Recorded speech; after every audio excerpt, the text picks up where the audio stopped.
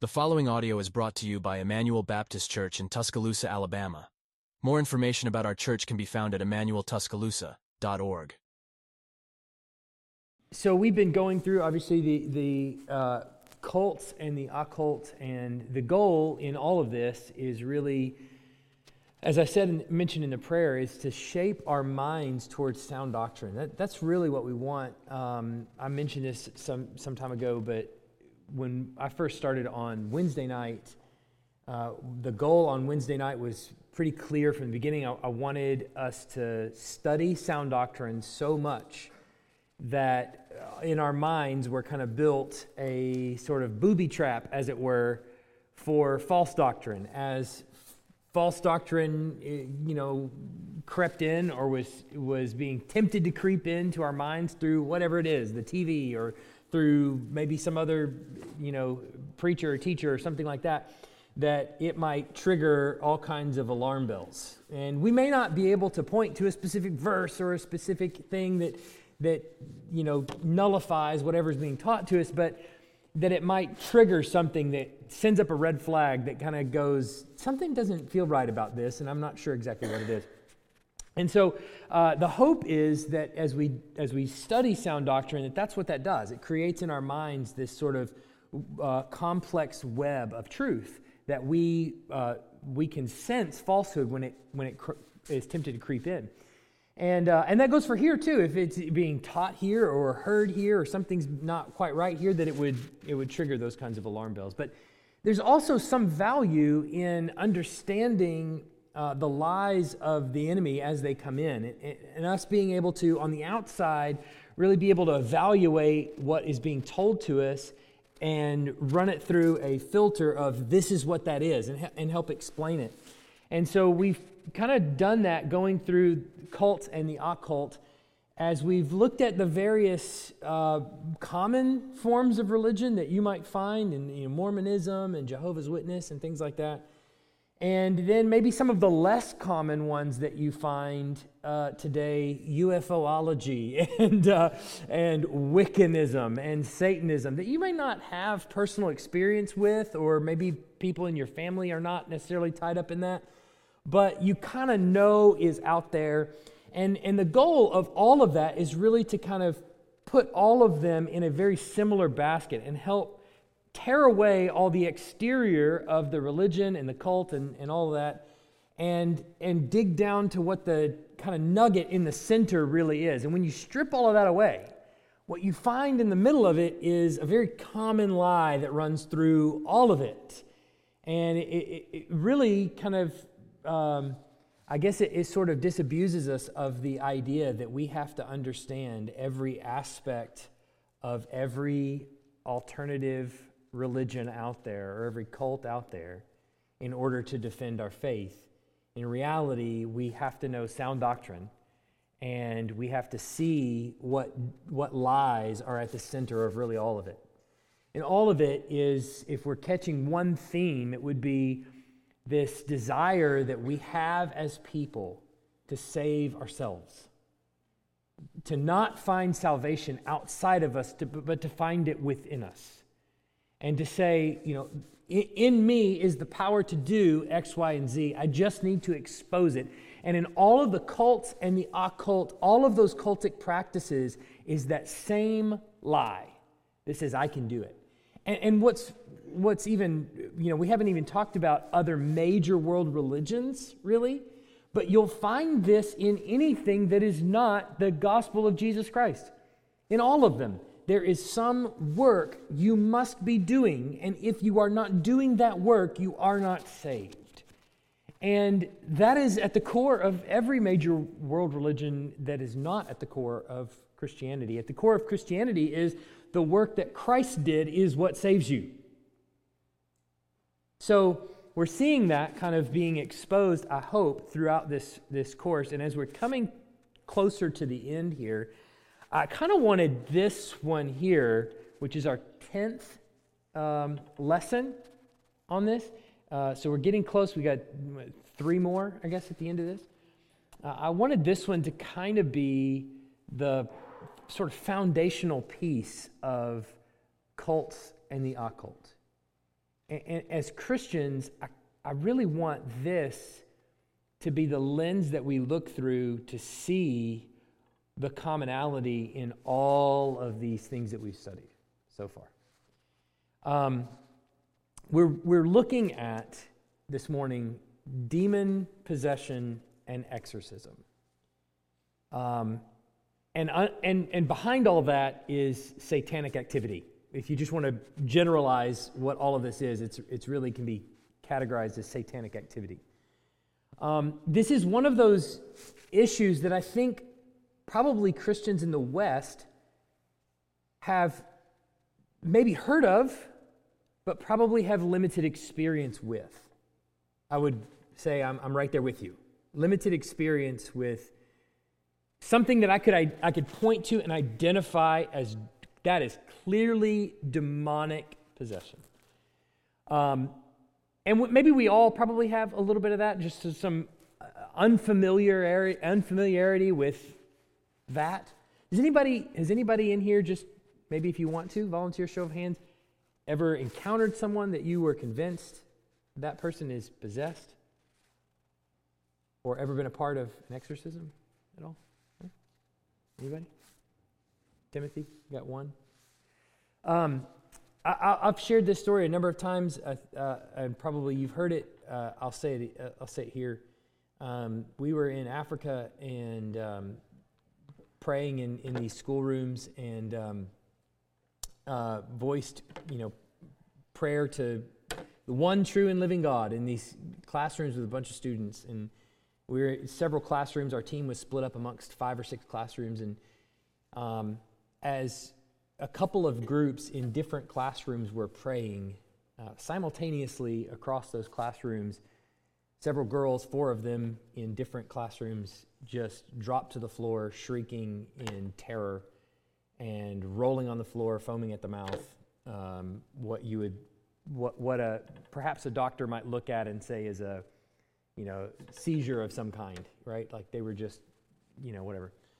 And all the girls were taken into a empty classroom and were placed on the floor and were restrained from hurting themselves because they were kind of like going crazy. And the room was filled with Christians and missionaries and pastors and all kinds of people, and we're praying for them. And one by one, took about 30 minutes or so of prayer, they all just sort of came to.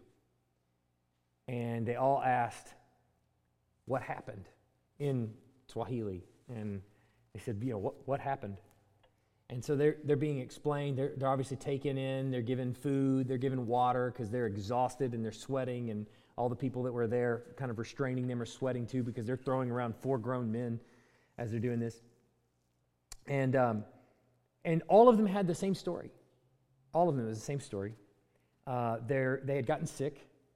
Their parents had taken them to the local witch doctor to cure their sickness. The witch doctor had given them a demon to cure their sickness, and it worked. They got better. And the next thing they know, they woke up on the floor with 4 grown men holding them down, So I tell that story because I think probably especially for us here in America, we go, okay, how does that work? What is this? What's going on here? Is this real? Is that a for real thing? And I will leave it for you. I know I was convinced and still am, but I present that to you because I think we don't see that a whole lot. Now, in some countries, that's all they see, and so even the common cold, they would say that's a demon of some kind, right? There's a balance in between those two, I think. But the point is, I think we discredit a lot of times in the West satanic activity and that it really is alive and well and that it really is active in the world around us. But I think when we go into the Bible, it is the explanation for many of the things that you are seeing. And as Christians, when you look at people ensnared in cults and the occult, what lens are you looking through to actually identify that thing? What is that? What is the explanation for that that thing? Why is this person at my doorstep? Why is that person here? Why are they telling a false gospel? And what should be my reaction to it? So as we look at this, it's important to understand, I think, as kind of a basis of this, the nature and activity of Satan before we can really understand the proper biblical categories for his ongoing work in the world around us.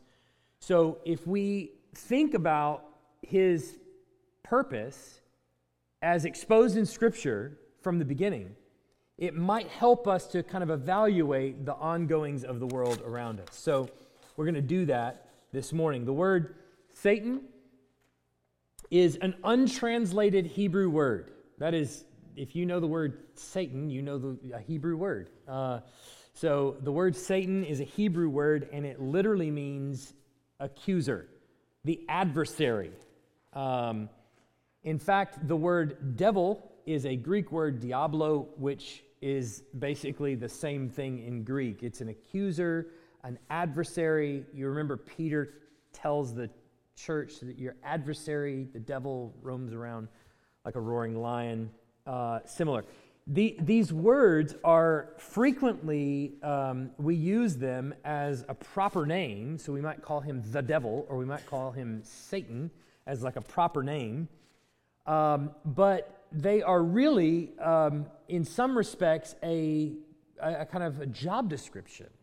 They're a title given to his role. This is the task that he performs as he goes about doing his work. And you can kind of see this in Revelation 12:10. And I heard a loud voice, the scriptures that I'm going to be reading are in your packet as well.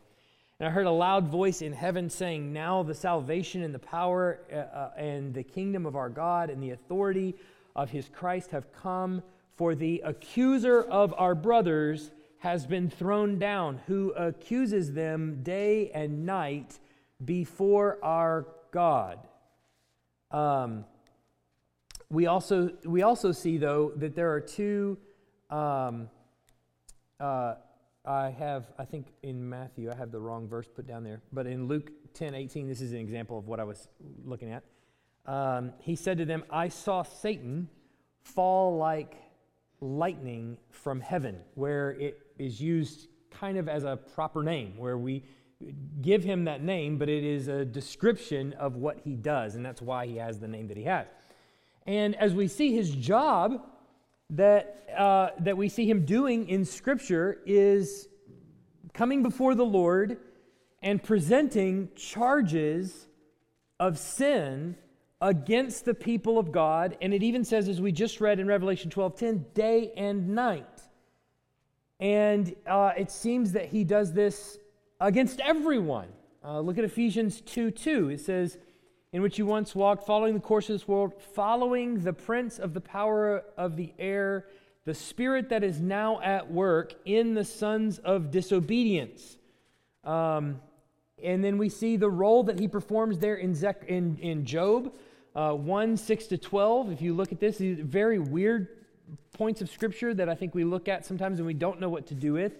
But Job 1:6-12, it says, "Now there was a day where the sons of God came to present themselves before the Lord, and Satan," that is the accuser, the adversary, "he also came among them, and the Lord said to Satan, 'From where have you come?' Satan answered the Lord and said, 'From going to and fro on the earth, from walking up and down on it.' And the Lord said to Satan, 'Have you considered my servant Job, that there is none like him on the earth, a blameless and upright man who fears God and turns away from evil?' Then Satan answered the Lord and said, 'Does Job fear God for no reason? Have you not put a hedge around him and his house and all that he has on every side? You have blessed the work of his hands, and his possessions have increased in the land. But stretch out your hand and touch all that he has, and he will curse you to your face.' And the Lord said to Satan, 'Behold, all that he has is in your hand. Only against him do not stretch out your hand.' So Satan went out from the presence of the Lord." So here's the devil bringing, God brings the name Job, but then the devil accuses God of activity. Hey, this is the reason that Job is so righteous and upright and things like that. Just let me touch that and we'll see what he does. And then we have the next passage in Job 2, 1-7. He says, again, there was a day when the sons of God came to present themselves before the Lord, and Satan was also came to present himself before the Lord. And the Lord said to Satan, from where have you come? Satan answered to the Lord and said, from going to and fro on the earth, walking up and down on it. And the Lord said to Satan, have you considered my servant Job, that there is none like him on the earth, a blameless and upright man who fears God and turns away from evil? He still holds fast his integrity, although you incited him against him to destroy him without reason. Then Satan answered the Lord and said, skin for skin, all that a man has, he will give for his life. But stretch out your hand and touch his bone and his flesh, and he will curse you to your face. The Lord said to Satan, behold, he is in your hand, only spare his life. So Satan went out from the presence of the Lord and struck Job with loathsome sores from the soles of his feet to the crown of his head. Not only that, but then Zechariah 3, 1-2, I think is a really good example of this as well. He showed me Joshua, the high priest, standing before the angel of the Lord, and Satan standing at his right hand to accuse him. And the Lord said to Satan, the Lord rebuke you, O Satan. The Lord who has chosen Jerusalem rebuke you. Is not this a brand plucked from the fire? So you see the role that Satan is demonstrated as playing here is not just merely an adversary to Job, let's say, as a direct adversary. He is certainly that. But one who comes before the Lord and is there to accuse Job and to accuse Zechariah or the high priest here of performing this kind of activity. This is the role that he plays, is presenting himself before the Lord, presenting charges of sin against the people of God. And we see him engaged in on a regular basis. But that's not where it's limited. We go a step beyond that, and he's also instrumental in the entrapment of God's people through spiritually oppressive tactics like incitement, temptation, deceit, harassment, blinding, possession, oppression, murder, and overt persecution. So these are the things that we see him actually doing throughout Scripture, and they're all listed right here. I won't read all of them, but one thing that I think that helps sort of frame this idea of entrapment is that we have this person who is presented to us as the accuser, given to us in Genesis chapter 3. And if you look there in Genesis chapter 3, this is on page 4 of your handout. It's in about the middle of that is Genesis 3. The man and the woman are in the garden, and they're in a state of innocence, and they are given one command: you cannot eat of the tree of the knowledge of good and evil, and the day you eat of it, you will surely die. And it says the serpent is creeping into the garden in Genesis chapter 3. He was wise and cunning and all this. And the serpent said to the woman, he asked her, did he really say you can't eat of the trees in the garden? And she says, oh no, we can eat of it, but of any tree in the garden, except the tree in the midst of the garden, we can't eat of it, nor should we touch it, lest we die.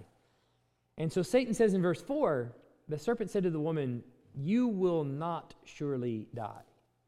For God knows that when you eat of it, your eyes will be opened, and you will be like God, knowing good and evil. Now, this is the first instance that we have of this character that we come to know as Satan, who is not just standing before the Lord accusing anyone, but is actually engaged in a specific sin of entrapment. So if you can imagine, this is actually illegal in our court system, right? If a prosecuting attorney or the FBI or anybody were to engage, it's one thing for them to prosecute the law. Somebody broke the law, and for them to go stand before the judge and say, this person broke the law, and here's how we know they broke the law, and present all the evidence. It's another thing entirely for them to go to the person and entrap them. That is, tempt them to do it, encourage them to do it, push them towards doing it, and engage in entrapment. That would throw the court case out, right? So what we have here is the first instance where Satan is coming in, masquerading as a beast, and engaging the woman and entrapping her, ensnaring her in sin, pushing her, encouraging her towards sin. It says in verse 13, "Then the Lord God said to the woman, 'What is this you have done?' The woman said, 'The serpent deceived me and I ate.'" Now, is that true? Yes, it's true. Is it an excuse? No, it's not an excuse. It doesn't make her any less guilty of what she did. She actually did do it. But the serpent deceived her, sure enough, and he's identified as such in Revelation as the one who is the serpent of old, the devil, the one who is a deceiver, the one who is a liar, the one who is a murderer from the beginning. And here we see him engaging in that tactic of entrapment. And throughout these passages, we see him engaging in all kinds of different methods of temptation, whether it's encountering Jesus in the wilderness and actually tempting him to turn stones into bread as he's fasted for 40 days, or whether it's engaging, even Paul says he came as a messenger of Satan, tempting him. All of these methods he employs to try to ensnare people. Now, along with Satan is a multitude of angelic beings over which he has command. So we look at this, we see this in Matthew 25, looks like page 5. Matthew 25, 41, toward the bottom.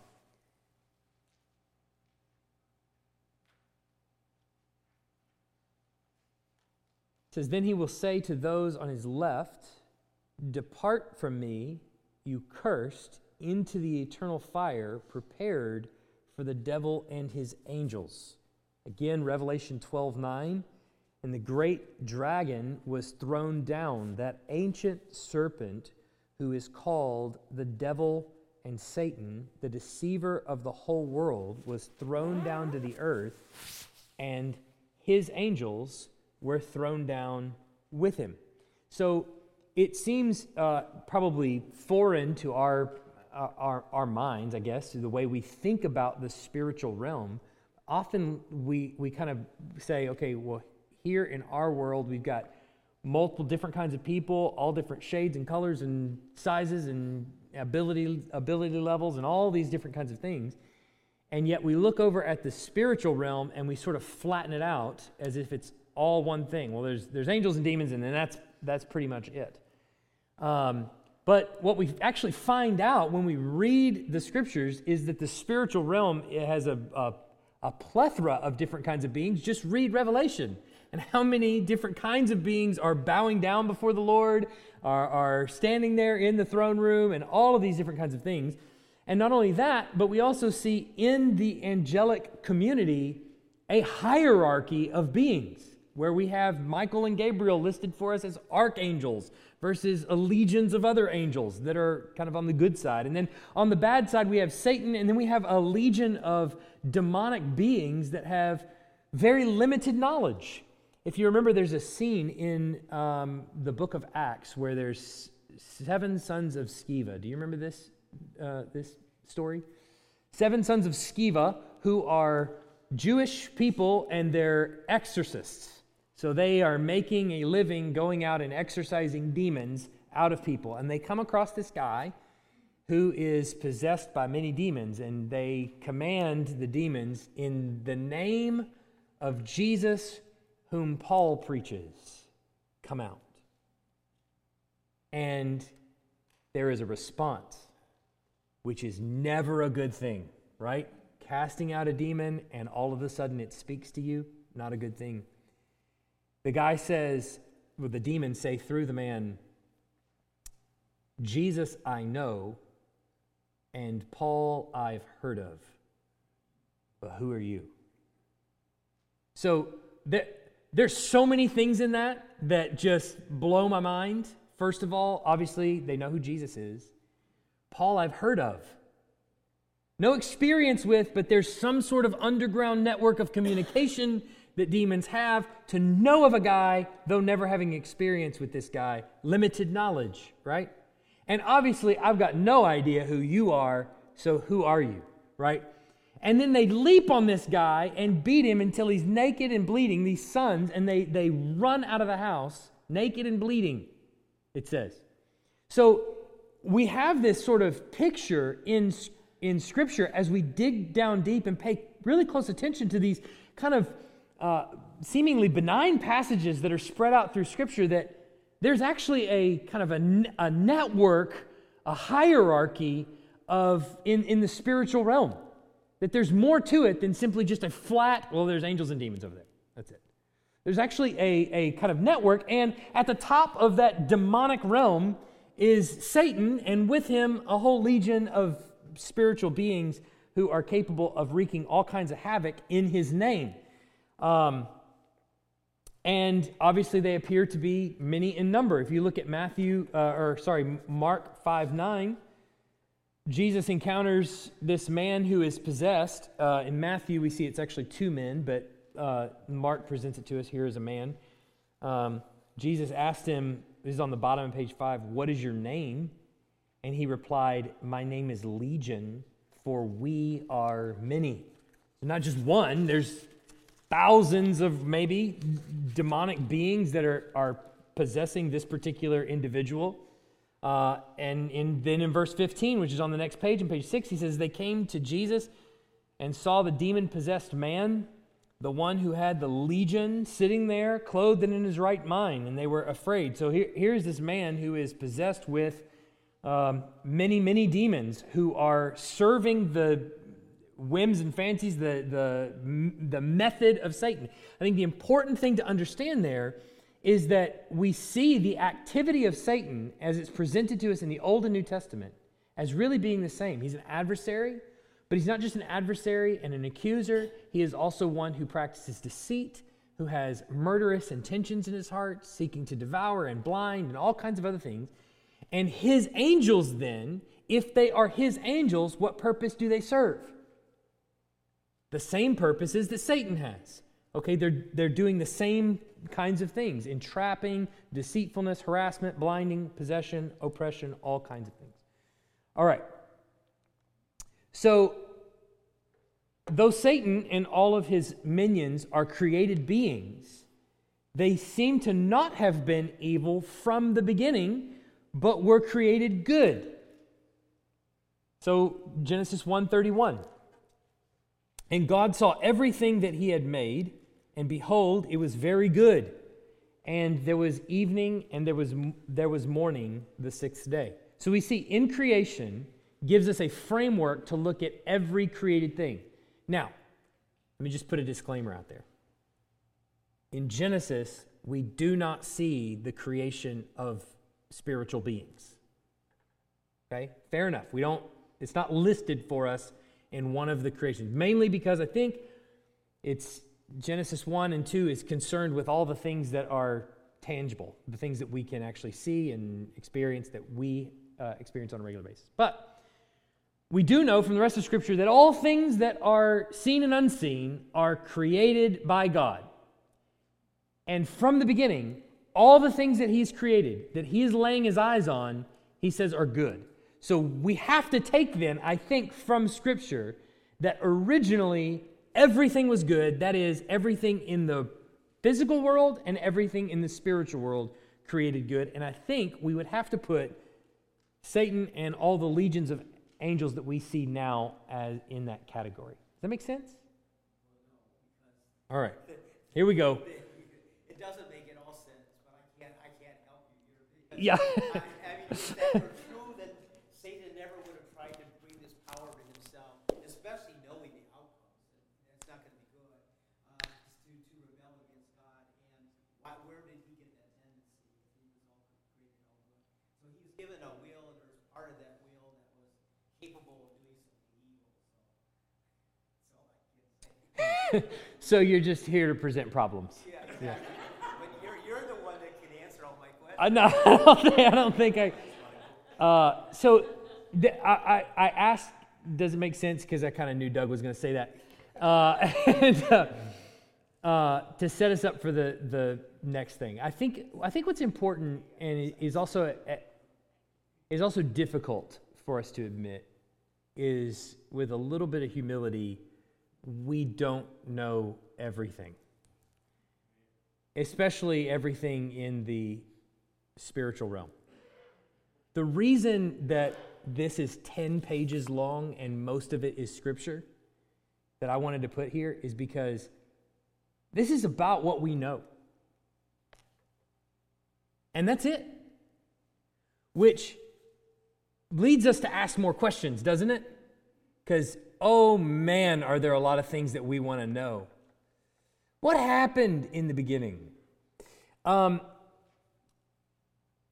There are a lot of explanations that people will give for, here's what Satan did in the beginning, here's how he did it,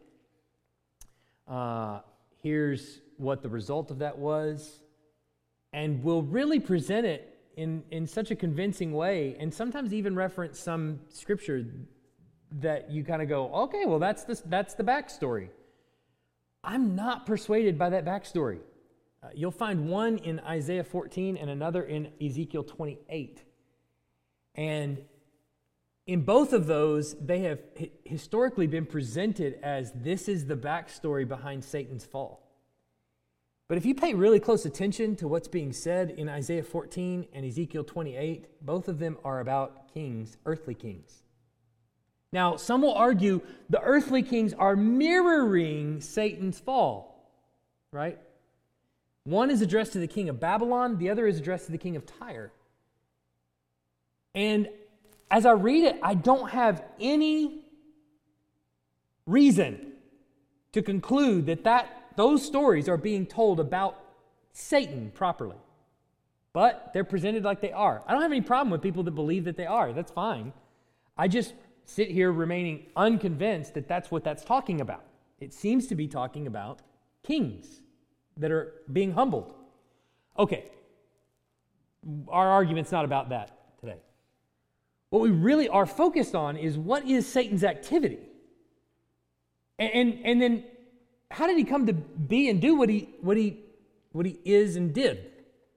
Well, it seems as though his sin, the reason that he is punished and that there is a place reserved for him is because instead of presenting charges as a prosecuting attorney, he engaged in entrapment and enticed the couple in the garden to sin, which was a sin, which was his downfall. So, was there pride in his heart in doing that? Seems so.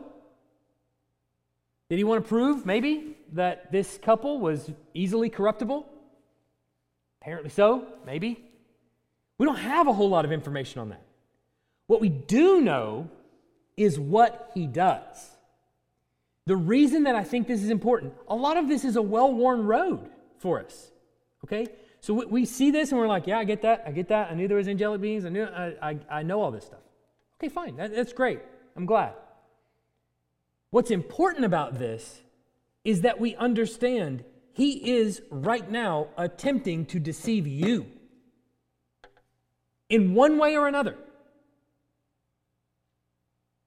There are areas of your life where deceit is going on right now, actively being practiced. Whether it's sin that you want to engage in, things that you want to listen to, desires that you have, some of those are brought about by your own flesh. You are capable, without Satan's help, of sinning. Amen? Somebody. But, Satan's goal, his agenda, and all of his minions, their agenda is deceit, blinding, temptation. So there's no doubt many areas of your life have been seized upon. Many weaknesses that you have are well known in the spiritual world. Perhaps even passed around in some form of demonic email. I don't know how they get the information from one place to another, but they do somehow, and it's probably been passed around and shared. And I think if we just take a moment to think about that, it might terrify us a little bit. Probably with a healthy amount of fear. That there are weaknesses of your life that have been exposed by Satan and his legion, and are being preyed upon at this very moment. Is that terrifying, Timothy?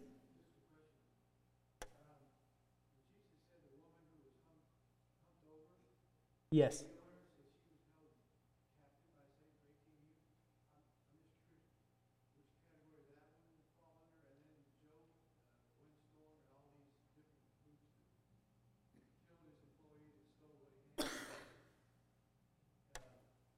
Which category that falls under?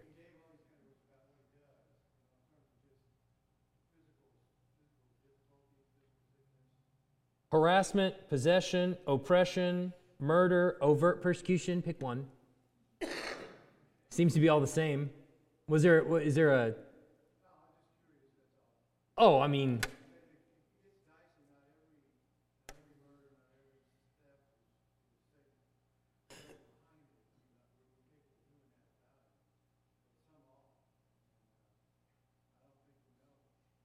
No, right. I'm not. I hope I'm not trying to present something as say everything is explained by Satan's activity, but then also on the other side nothing is, right?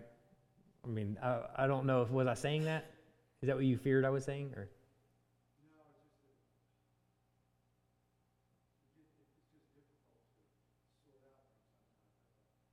Yeah. That's what I'm doing up here, is having difficulty sorting it out. Go ahead, James.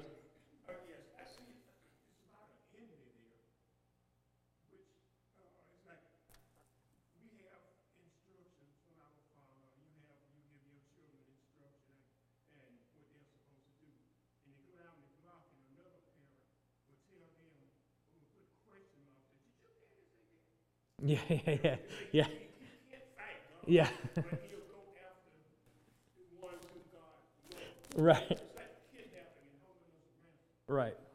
Right. Well, so we know some of these things for sure that created good, but at some point there is a rebellion of some kind. There is a rebellion of some kind, and we don't get tons of information on it, but there is some of these creatures who are with Satan and in league with him that rebelled against God in some form or fashion and are currently held under chains. 2 Peter 2:4, for if God did not spare angels when they sinned, but cast them into hell and committed them into chains of gloomy darkness to be kept until judgment. Jude repeats the same kind of thing in Jude 6. And the angels who did not stay within their own position of authority but left their proper dwelling, he has kept in eternal chains under gloomy darkness until the judgment of the great day. What is that talking about? Man, we could be here all day talking about the debates on that, and one day maybe we'll talk about all the hard things in Scripture, and that's certainly one of them, which we won't today. All we're saying about that is that there is obviously some form of a rebellion for which the rebellious angels are being punished. What information beyond that do we have? It's debatable, and even if one particular side of that argument is right, we still only have very limited knowledge about what that is. So we can just say that there is a rebellion of some sort that happened, and that there is a sin against God that happened. Now, are the chains that they're being held under, are they the kind of chains that prevent them from any activity whatsoever? Or are they like, do you remember, anybody see the Disney's presentation of A Christmas Carol? Or perhaps Charles Dickens' Christmas Carol, where the guy, Jacob Marley, carries around the chains, with him. Is that what he's talking about there? That the demonic realm, as they go about doing their influence, are carrying the chains of judgment along with them? Who knows? But the point is that there was a rebellion and that they are being punished and held for judgment by God. Like the good angels, the fallen angels too are possessed superhuman power, because their use of it contrasts sadly with that of the good angels. Obviously, we know Michael and his angels are powerful beings. We see that in Scripture, able to blind and various other things. We also know that these have superhuman abilities as well, and they possess that kind of ability. We see that in the possession of the man that we just read about, who's possessed by a legion of demons. He's jumping on people. He's able to break chains that are holding him down and things like this. So the point in getting all of that is to say, okay, here is Satan's activity. Here's what he does. And here is the kind of power that he possesses. So how does that then apply to all of the things that we've been talking about in the cultic realm and in the occult as we see it practiced across our world? Well, they're important because they help us to understand that all the people that we come across who are entrenched in these various ideologies are held under the deceitful schemes of the demonic realm. There's not a false religion out there that isn't in some way demonic. That's a strong statement. But let's see if it's actually backed up in Scripture. We have 1 Corinthians chapter 10. I'm going to find it. If you find it first, let me know. What page? 1 Corinthians, page 6.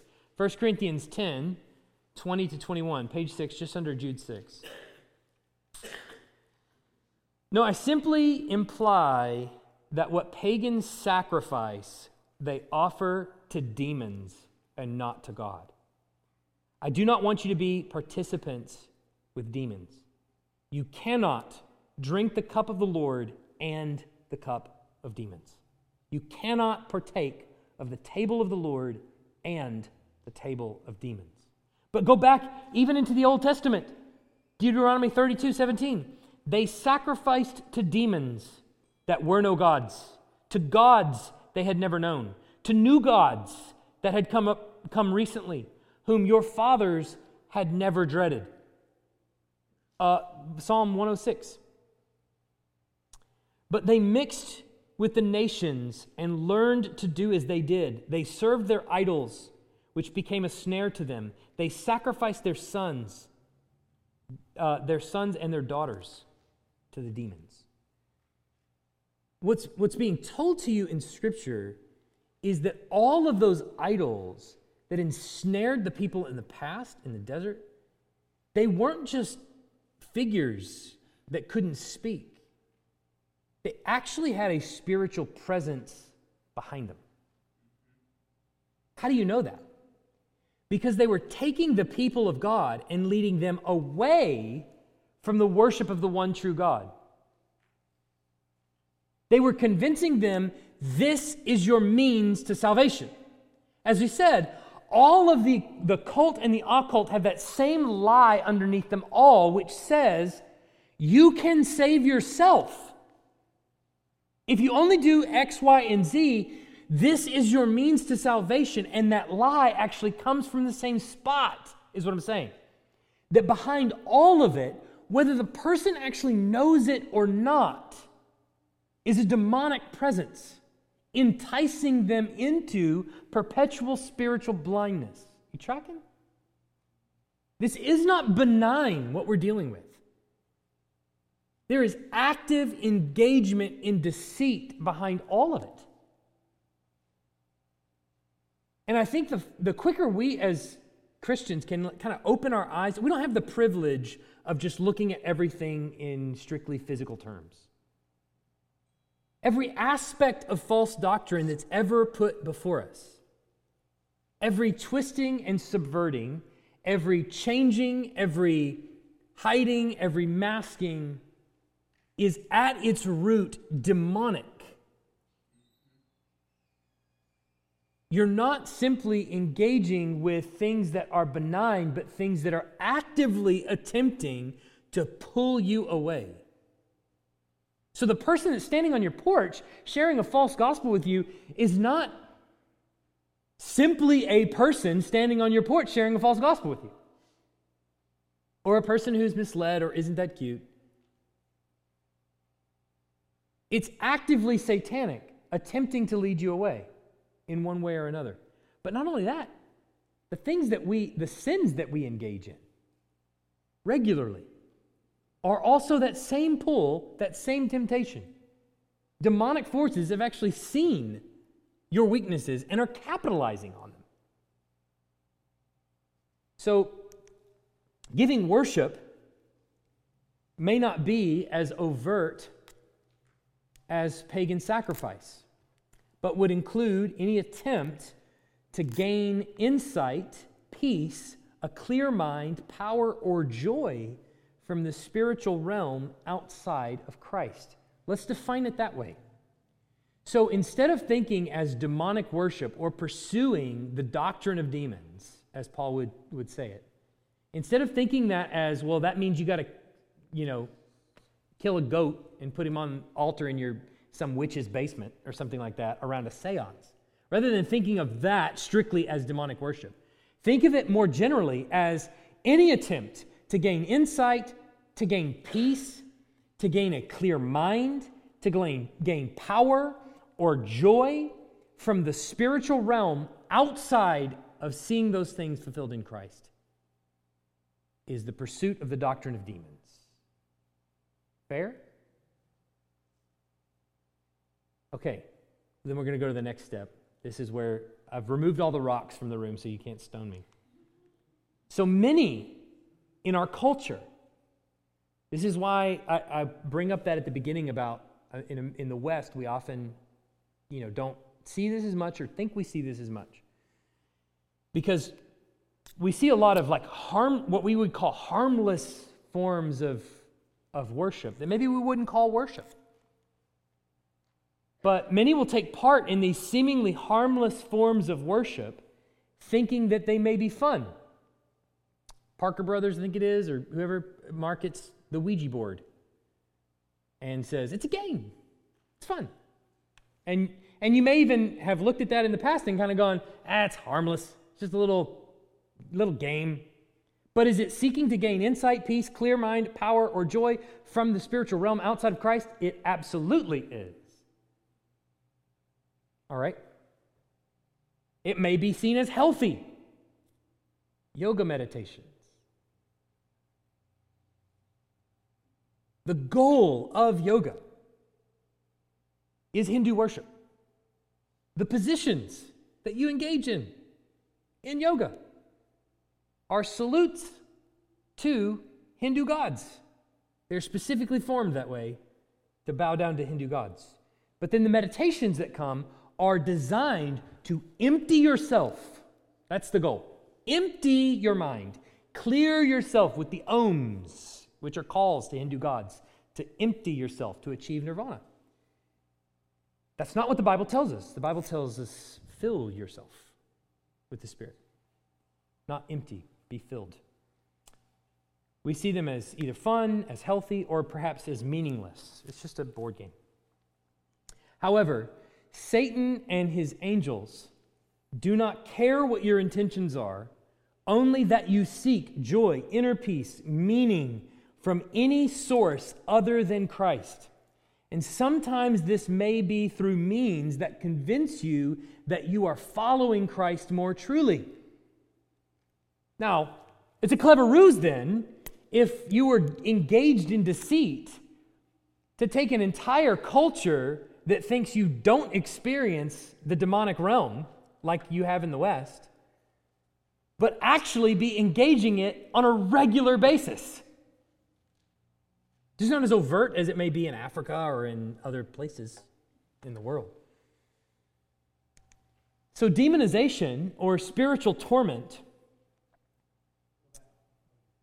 Did I miss one? Did I do that one? Okay. Got it. Demonization or spiritual torment brought about by demonic activity may manifest in a multitude of ways in the lives of people. One form of that demonization, one form of that demonic influence is what we would call demonic possession. Now, we see this displayed several times in Scripture. I'm not going to go through all the Scriptures, but you can see them represented in various demonic possession. When I say demonic possession, I would mean times where it seems the devil, his minions, have actually animated an individual, taken control of an individual in one way or another. And the result of this demonic possession could include, but obviously not limited to, things such as convulsing, seizures, cutting, other expressions of anxiety, superhuman strength, divination, even suicide, All of these things are demonstrated as people that are possessed in Scripture. The difficulty, I would say, about talking about possession and oppression and things like this is that there's really not that kind of line in Scripture. We have one word for the way Satan or demons attack an individual, and it is simply best translated demonization, which is just could be as general as just influence, right? And so sometimes we see clearly there is an animating, goes into somebody. Satan enters Judas, various other forms where he actually like animates the person, and other times where it's just outside influence. But possession, it seems, when a demon goes into a person and possesses the person, animates the person, seems to be limited to the unbelieving. We have no example of that in Scripture where it is a believing person that is possessed, and we don't think that could be possible.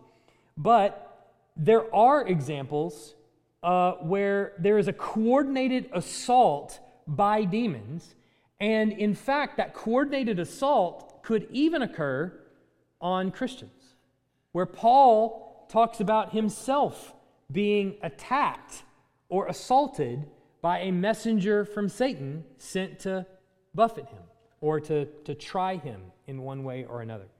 So while it doesn't seem possible in Scripture for a demon to possess a Christian, it does seem that to attack or to otherwise spiritually entice a Christian is going on all the time.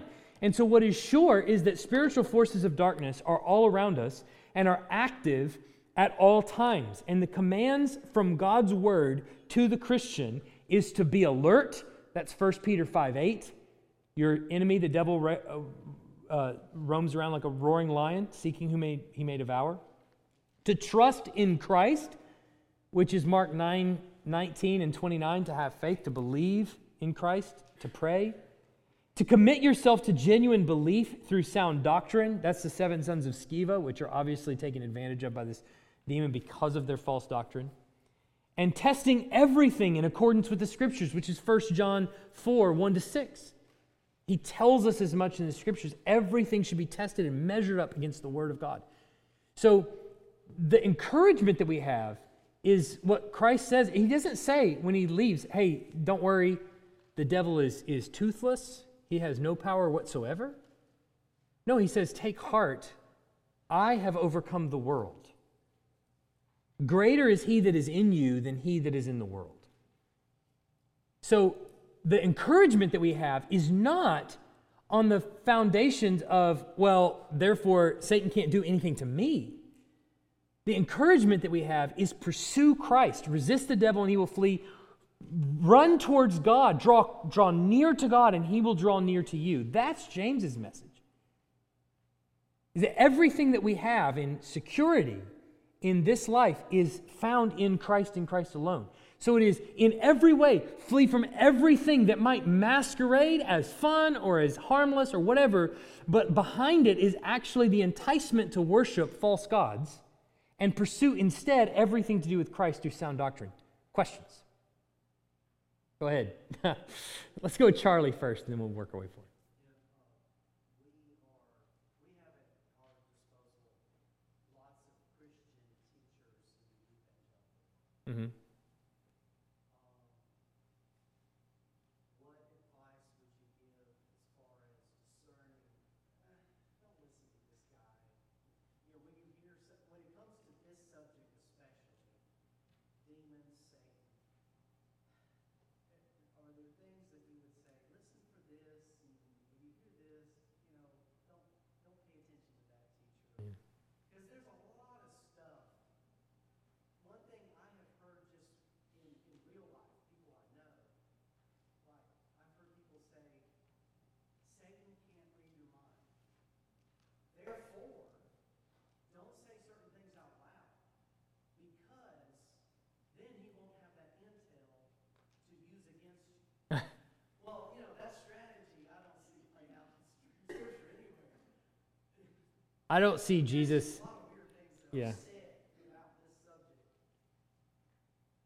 What help can you give to say, hey, Man. as you navigate this? Yeah.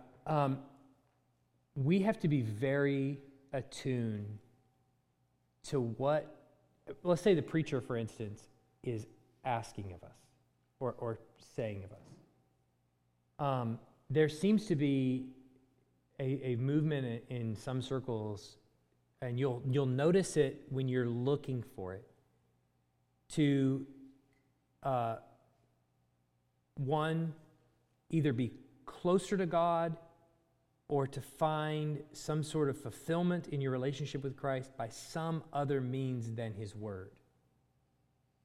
And normally that is, some people will call it a second blessing or things like this, where the method that I am able to grow closer to God is by an ecstatic gift of some sort, right? That is pursued and sought outside of a relationship with Christ and His Word. And it's hard to explain that, but when you hear it being taught and when you're listening for it, you'll see it. Where people are asking you to demonstrate or to draw closer to God by some other means than what He has given to us in His Word. And there are ways that people do that with music and with worship and with, all kinds of other things. And I think we have to work at being really attuned to that. I think, establishing good influences of Scripture, where what's being required of the teacher is that they're actually looking at the words that are on the page, explaining what those words mean, and demonstrating how those apply to your life, where you're able to actually see the chain of logic from the Scriptures taken in the context that they're in, rather than one verse ripped out of context. I think all of those things we have to devote ourselves to, and if we don't, then we are easily captured. That's what Paul says. If you're going to be persuaded by every wind of doctrine, it's going to be when you don't know and understand. When you actually don't read the Word and understand it in its context, you're able to be taken to and fro by every new wind of doctrine that's out there. That's specifically the means that He gives us to pay attention to those things. I'm sure that's not super helpful, but I hope it's at least pointing in the right direction.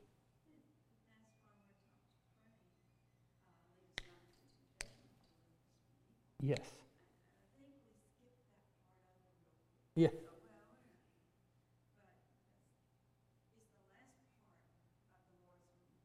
Yeah. Yeah. Yeah. We're going to close, but essential to say, I think the root of all of these things that we've been talking about, we're going to move forward from here in the next couple weeks. But the essential root of all of these things is not. This is not child's play. This is not they're caught in some lie or anything like that. But it's they're being preyed upon. So we should have some. Just as Jesus sees the guy who is possessed by a legion of demons and has mercy on him and casts the demons out, we should probably also look at people who they're not necessarily demon possessed or whatever, but they are influenced by the doctrine of demons. And so we should look upon them with the same kind of mercy Jesus looks upon the guy in the Gentile territory who's possessed by a legion of demons. So I think we should carry that with us. Let's pray. Heavenly Father, we are grateful for your word, and we're grateful for the many things that you say here to us. And we don't know everything, and we are confused by many things, and so we pray for help. As we look at the things that we do know, and as we draw certainty from those things, we pray that you would give us eyes to see the world around us, and help us to understand what it is that we're looking at, and appropriately engage people that are ensnared by various schemes of satanic influence, that we might be able to have compassion on them and share them the good news of Jesus Christ, knowing that it is the truth, and that by knowing the truth, they may be delivered from all of these deceitful schemes. So we pray that you would give us help in doing that. As we seek sound doctrine, and as we want to hear that and be trained by it, we pray you'd give us help there, protect us, keep us safe and secure there. And we know that It is ultimately you that keeps us safe, you that allows us to persevere, you that endures us, that keeps us to the end. So we pray that you would do so. In Jesus' name, amen. Thanks for listening. If you live in the Tuscaloosa area and are looking for a church, we'd love for you to visit.